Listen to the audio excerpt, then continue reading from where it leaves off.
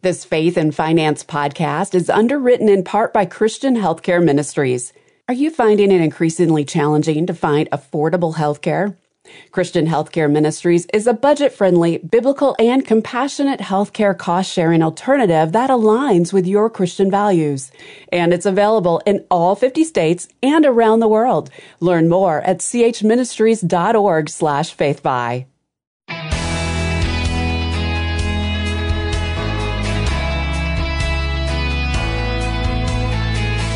And he said to them, "Take care and be on your guard against all covetousness, for one's life does not consist in the abundance of his possessions." Luke 12:15.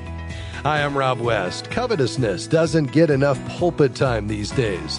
Pastors would do well to preach more about this sin that infects today's society. I'll talk about how you can combat covetousness with God's wisdom today, and then it's on to your calls at 800-525-7000.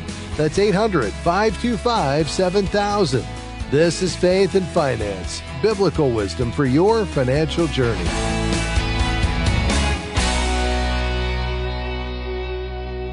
Okay, first a definition. Covetousness is a sinful desire for things. It's often confused with envy, which is actually directed toward another person and leads to covetousness when you want what they have. I make this distinction because the Bible makes it by giving covetousness a special place, forbidding it in the 10th commandment. Envy is bad. It's a sin. But covetousness is even more dangerous to your soul. And why is that? Well, Paul gives us the answer in Colossians 3:5. It reads, "Put to death, therefore, what is earthly in you, sexual immorality, impurity, passion, evil desire, and covetousness," which is idolatry. When you covet something, you make it an idol, putting it before God.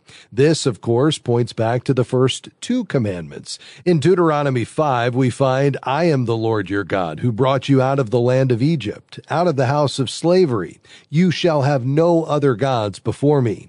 And that's followed by, "You shall not bow down to them or serve them, for I, the Lord your God, am a jealous God, visiting the iniquity of the fathers on the children to the third and fourth generation." Now you see the danger, that covetousness is an emotion that drives idolatry, and it's nothing short of a plague in today's society. Through the media and advertising, we're bombarded daily with the images of things, many of which we can't afford: a bigger house, a newer car, or a skiing vacation in Vail. Covetousness is sometimes called the mother of sin because it leads to so many others, like greed, envy, hate, and even murder. There are special warnings when money itself becomes an idol. Jesus says in Matthew 6:24, "No one can serve two masters, for either he will hate the one and love the other, or he will be devoted to the one and despise the other. You cannot serve God and money." And in 1 Timothy 6:10, Paul writes, "For the love of money is a root of all kinds of evils. It is through this craving that some have wandered away from the faith and pierced themselves with many pangs." God gave the sin of covetousness a special place in the 10 Commandments because he had to. As Paul relates in Romans 7, that without the law, he wouldn't have known that he was covetous. That's because our sin nature prevents us from seeing our greed, lust, and materialism. So how do you know if you've fallen victim to covetousness? First, by praying that God would reveal this sin in your heart. James 1:5 tells us, "If any of you lacks wisdom, let him ask God, who gives generously to all without reproach, and it will be given him." Second, by searching God's word for the truth about covetousness and how it may be affecting your life. 2 Timothy 3:16 and 17 reads, "All scripture is breathed out by God and profitable for teaching, for reproof, for correction, and for training in righteousness, that the man of God may be complete, equipped for every good work." And third, by asking yourself some difficult questions and answering them honestly. Does God hold preeminence in your life? Have you placed other gods before him? You would never worship a golden calf, but what about your favorite sports team or your TV or even your spouse or children? Have you placed those things before God? Have you sought after earthly things instead of the kingdom of heaven? Jesus says in Matthew 6:10, "Lay up for yourselves treasures in heaven, where neither moth nor rust destroys, and where thieves do not break in and steal." And in Luke 12:15, take care and be on your guard against all covetousness, for one's life does not consist in the abundance of his possessions. So, pray for wisdom, study God's word, and guard your heart. That's how you combat covetousness. But as you do those things, keep in mind that money and possessions themselves are not evil. It's not a sin to have wealth, nor is it more holy to be poor. It's only when we put possessions above the God that gives them to us that we fall into the trap of covetousness. I hope that's an encouragement to you today. All right, your calls are next, 800-525-7000. That's 800-525-7000. I'm Rob West, and you're listening to Faith and Finance, biblical wisdom for your financial decisions. Stick around. We'll be right back.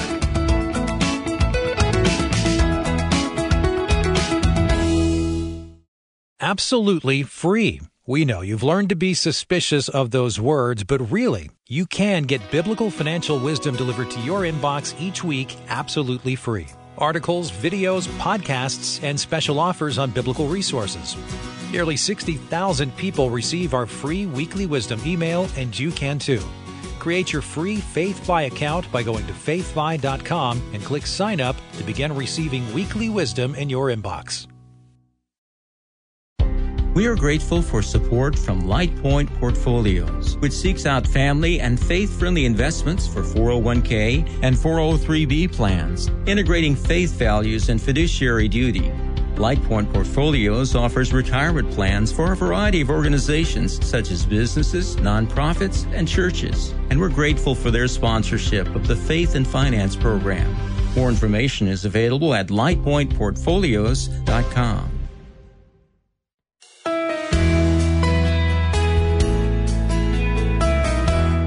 Welcome back to Faith and Finance. I'm your host, Rob West. The number to call is 800-525-7000. All right, to the phones we go. We're going to begin today in Zeeland, Michigan. Hey, Brian, how can I help you? You often speak about having 3 to 6 months living expenses for a family. Just wondering and curious what your thoughts were for a church. What should there be any reserve for a church to have? Yeah, there absolutely should be. And the Evangelical Council for Financial Accountability has a great article on this that I would check out to do some reading on. If you just Google ECFA, that stands for Evangelical Council for Financial Accountability, and the article is called Church Cash Reserves, How Much is Enough? And I think that'd be some great reading for you. Basically, they make the case, and I would agree, that cash reserves are a critical part of faithful administration of church resources. We build them in good times. We lean on them in leaner times. And it should be a line item in the budget, additions to cash reserves. But there really should be a philosophy, a cash reserve target or goal that the church adopts as a part of its policies. And so this would be, beyond, designated gifts and debt service targets. This would be for the operations of the church in the event of income, disruption of gifts or some unforeseen event. Typically I would say that, would be somewhere around 6 months. They will make the case in the article that no reserves is inadequate.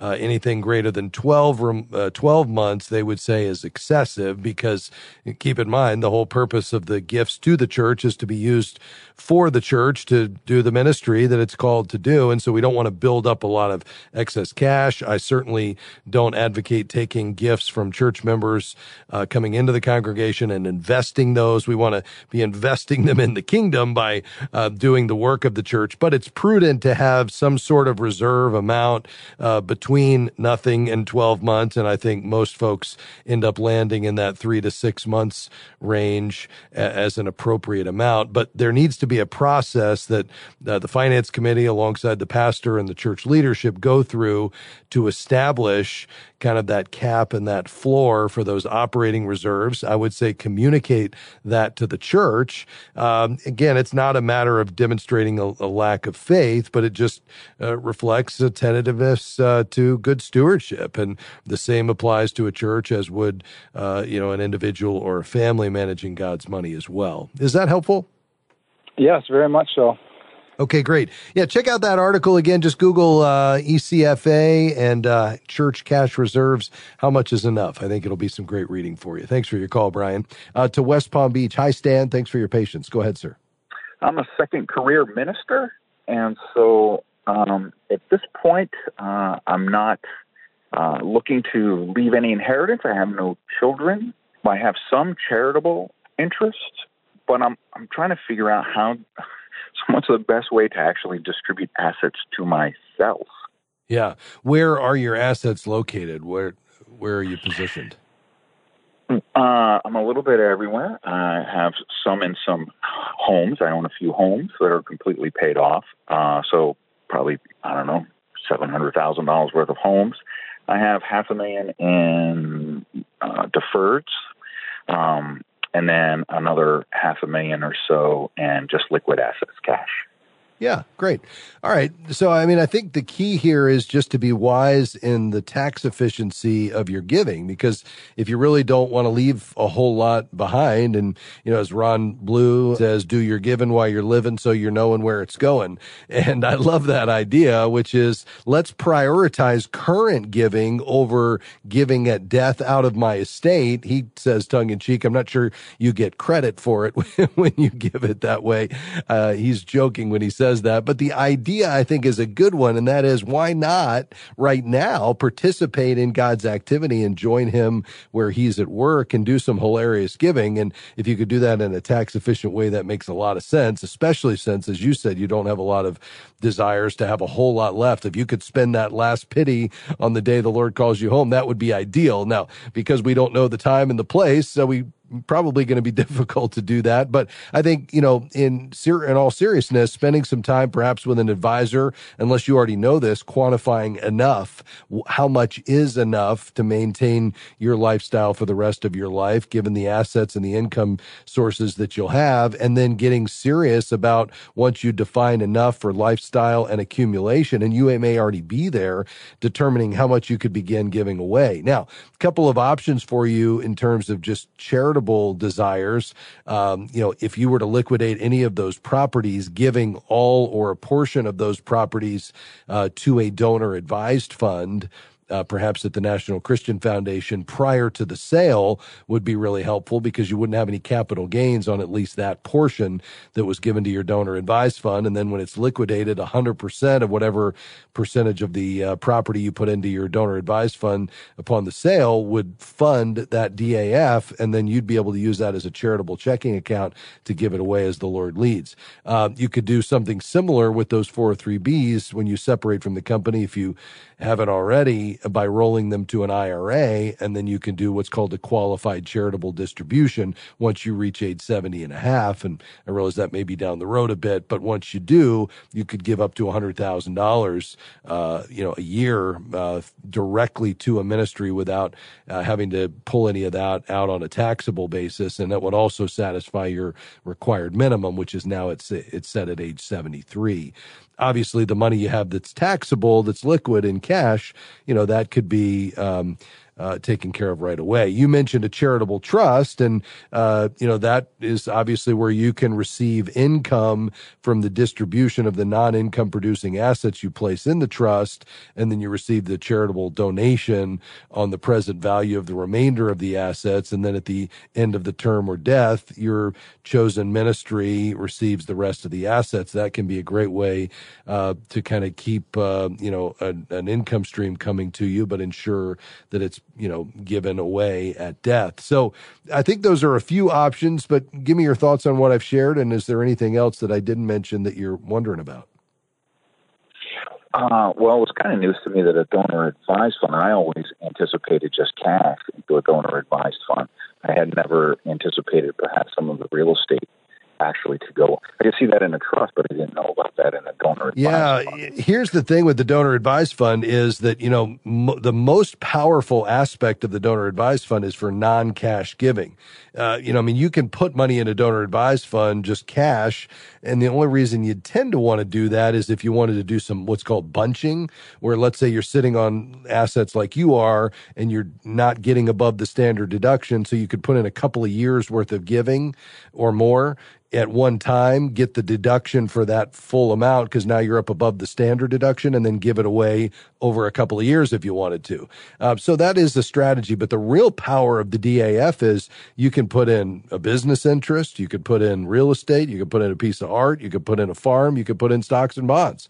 So, giving before you sell rather than selling and giving is a really effective way because you basically eliminate the taxes. Right. And now one other scenario is because I am a minister, some looking at receiving certain income as housing allowance. Yeah.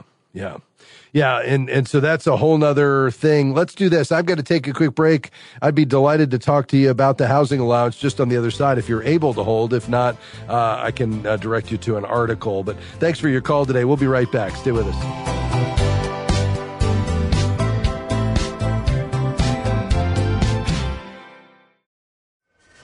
Hey, Greg, I need some advice. Oh, what's up? I'm really struggling with finding ways to cut back. With costs going up, especially in healthcare, what do you guys do? We use CHM, Christian Healthcare Ministries. It's a health cost sharing ministry that's been sharing members' eligible medical bills for over 40 years. Sure helped us stick to our budget. Here's the website, chministries.org. chministries.org. We are grateful for support from Sound Mind Investing in the Faith and Finance program. If you have money in a retirement account or just a general investing account, you know the stock market can sometimes seem like a roller coaster. But it is possible to enjoy both profit and peace of mind in investing, no matter what's happening in the market. You can see a short video webinar on that topic at soundmindinvesting.org. Since 1990, Sound Mind Investing has sought to offer financial wisdom for living well. soundmindinvesting.org. Welcome back. This is Faith and Finance. I'm Rob West. We're taking your calls today, 800-525-7000. That's 800-525-7000. By the way, you don't have to call. Just send an email. AskRob@faithfi.com. That's AskRob@faith, the letters FI.com. To Grand Rapids. Hey, Matt. Go right ahead, sir. Hi, Rob. Long-time listener. Just seeing if it's still a good time to buy the I-bonds. Yeah, it's a great question. I think it really depends upon what bucket of money we're talking about. And here's what I mean by that. If we were to put our cash in various buckets based on the time horizon, and then we would assign an investment strategy and risk, commensurate risk to each of those buckets, that would help us determine whether I-bonds make sense. So not to overcomplicate it, but for that money that you need immediately available, I would call that your emergency fund. Doesn't qualify for I-bonds because I-bonds have a minimum duration of 1 year. You can't touch it for 12 months. So I would eliminate that bucket. Let's jump over the next bucket, which would be maybe a 1 to 3 year time horizon, and say money that I have that I can invest for, pretty much 3 years plus, certainly 5 years plus. I think you're better off not going into the I-bonds because I'd rather you take advantage of the stock market that's down, take advantage of the long-term appreciation. And I think the attractiveness of the I-bond rates right now, paying 6.82%, is going to taper off over time because the Fed is laser focused on getting that inflation target back down toward 2%, where they like it to be. Now, that's not going to be easy. And the question is, how much pain are they going to allow the economy to endure in that effort? But they're focused on it. So I think we need to assume they can't get to it. They're going to try to get close. And that means that these I-bonds, which have not been attractive in the past, are probably not going to be terribly attractive in the future. I'm thinking a couple of years down the road. But in the meantime, if you have money that you want high safety on, and these certainly qualify because they're U.S. government backed and guaranteed, and you want an attractive rate of return, right now 6.82%. If you were to buy them tomorrow, you'd get 6 months at that rate. It would then adjust to the new rate, which we'll know in May, which is pegged to the consumer price index. So at least for the next year, I would say you're going to get a fairly attractive rate. The question is, how long will that continue? And would it be better to take advantage of something like a CD where you could get, 5+%, and you could lock that up for, 2 years, 3 years, 5 years, something like that. But if you want to just take 10,000, you want it to be safe, and you're saying, listen, I'm fine if this is really only attractive for a couple of years and then I'd pull it out, I'd be fine with that. Give me your thoughts though. Yeah, I think that sounds good. I want like a long-term thing. I'm in no rush. So, yeah, that would be great. Thanks so much. Yeah, absolutely. And, I think the key here is, these are 20-year bonds with a 10-year extension, so they're 30 years. The question is just how attractive are they going to be in the future? The good news is you'll know that because they're pegged to inflation, if we're entering a season where inflation is going to be elevated, for quite some time into the future, well, at least you'll know that this money is offsetting the effects of that, because that's really why they were what they were designed to do. And so I think from that standpoint, it does make some sense as long as you have the right time horizon on it and you understand kind of how it to approach it. The way you would put 10,000, which is what you can put in one calendar year in to buy the electronic bonds, is just open an account, Matt, at treasurydirect.gov. That's treasurydirect.gov. And then once you open your account, you can transfer the money in from an account that you would link to it, and then you would purchase the bonds.